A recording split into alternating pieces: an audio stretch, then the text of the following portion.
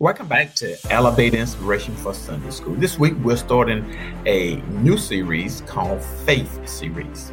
And our first lesson is, why do you worry? It's taken from Matthew, the 6th chapter, verses 25 to 34. Think about this for a minute. Worry is a universally human experience. Our brain constantly provokes us to evaluate our circumstances and identify threats to our well-being. Threats are many, but when they are minor, we exaggerate them and imagine threats do not exist. We leave ourselves with restlessness, sleepiness, loss of appetite, short temper, and feeling of hopelessness. However, in our lesson today, Jesus addressed our deep capacity to worry. He tells us not to worry, but he does so differently from others. And his conclusion are calls of a great faith in God. That's the reason why we're calling this our faith series, because each lesson is going to point us towards faith. Let's get started. Okay, now remember this is Jesus' Sermon on the Mount, and he's right in the middle of preaching this sermon. And he's really asking a question. He's trying to get them to understand, what is life like under God's rule?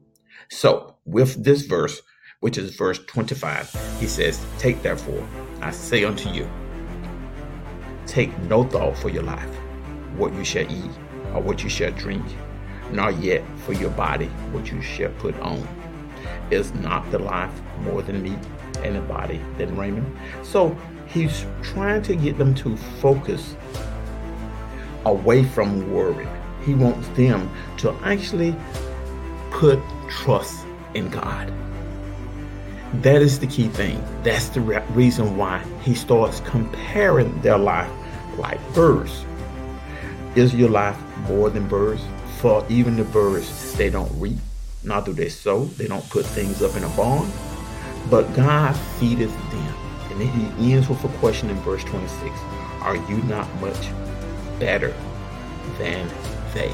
In reference to birds. So in that day and time, if you think about it, life consisted of really three things. Survival skills. You had to have food, you had to have water, you had to have clothes. If you didn't have those things, you were unable to survive. And he's comparing. Look at the birds. Are you better than they are? You mean more to God. So what is life like in God's kingdom? He cares for us. And then in verse 27, he really gives us the futility of worrying. He states, which of you by taking thought can add 1 cubit unto his stature? Basically what it is the context of this statement is not about height, but it's about survival.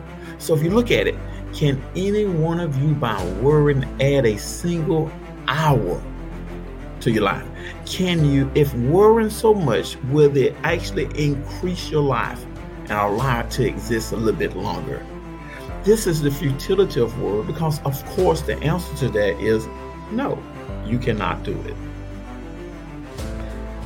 In verses 28 and 29, clothing is a necessity, especially in Jesus' day. For Jesus, the audience, clothing was difficult to come by. This is the reason why he said, why take ye thought for raiment? Consider the lilies of the field, how they grow, and they toil not, neither do they spin. And yet I say unto you that even Solomon in all his glory was not arrayed like one of these. So he takes the lilies of the field and he turned the audience to that, to let them see, look, they don't do and worry and toil, but look how God clothes them and make them so beautiful. And then Jesus argued from the lesser to the greater by quoting this verse right here. If God so clothed the grass of the field, which is today is, and tomorrow is cast into the oven, O ye of little faith? You know, if God gave splendid clothing to the common plants, how much more will he do to those that are called his people? And he throws it back on again. Of ye of little faith. Think about that. Think about the faith that we should have in God. If he does all this for Mother Nature, what will he do for us? Lastly, Jesus actually give us the remedy of replacing worry with faith by stating, "But seek ye first the kingdom of God and his righteousness, and all these things shall be added to you." See, to seek God's kingdom and his righteousness before our basic needs appear to make us more vulnerable, but in fact, the opposite is true. Because God reigns in his kingdom, he is able to grant his people exactly what they need when they need him. So if you think about, he ends with this verse right here that is often quoted: "Take therefore no thought for tomorrow shall take thought for the things of itself." And what Jesus is saying in his closing remarks is remind us again that God is in control of the future over which we have much less, if any, power. To take no thought means to have no worries, to not fret. We must, again, put our trust in God. That is the reason why we have this faith series, to remind us who we put our trust in. So my lesson learned from this is 3 things. When I put my trust in God, I feel free from the burden of worry. Number 2, worrying does not keep me alive, because only God's provision can sustain me in the trials of life. And finally, I cannot rename my worries with the term concerns, but I should replace worry with trust. Our thought today is actually a quote from Corrie T. Boom. "Worry empties today of its strength."